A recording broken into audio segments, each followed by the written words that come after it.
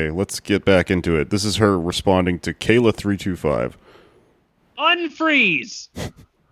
Oh, hello, Kayla325. Well, I know all that is not exactly practical. I know we need more young people like yourselves, more women, more people of color, more inclusion, and my little reverie just now would mean more exclusion. But I do wish more of the people who work in this town had the experience of caring for someone or something other than themselves. That there was more actual caring within these walls and less selfishness.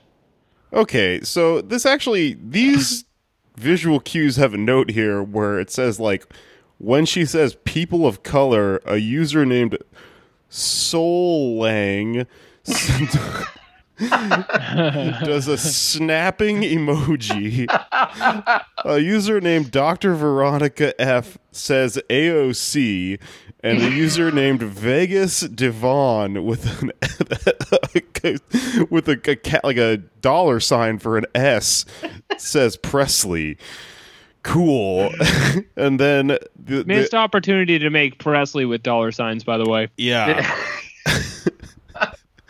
Okay, so I think we've encountered some of the Stephen King related problematic things that we were talking about before, and then the other thing that happens is when she says more inclusion, a bunch of hearts are supposed to appear on the screen. Yeah. Because people are loving it. Yeah. Okay, I'm back to narrating. She smiles. As you can guess, I'm not a fan of Ayn Rand. In fact, I'm her polar opposite, a devout Catholic. The virtue of selfishness? I don't think so. That may be Paul Ryan's idea of how to run things, but not mine. Boodly boop, Kayla325. Boodly boop, Dora. Why did you choose Trinity for college? There's a story there. I hope you all have your Starbucks or whatever you enjoy. Okay. She sits on one of the chairs and sips.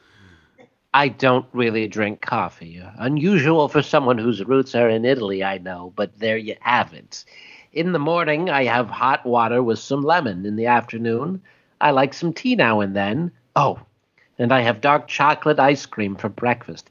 Every day, for as long as I can remember. Who needs coffee when there's chocolate? Okay, Freeze. Just say she has ice cream for breakfast every day? Psychopath. Unfit for office.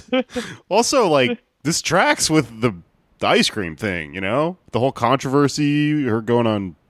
Yeah, with her fridge, her second expensive fridge. Yeah. I mean, like I said, I guess there's a possibility she just has an amazing metabolism, which right. I guess... She's not out of touch. She's just an ice cream psycho. It's so hard to understand. This was written in January with, I'm assuming, some sort of research about the character Nancy Pelosi. So she eats ice cream for breakfast.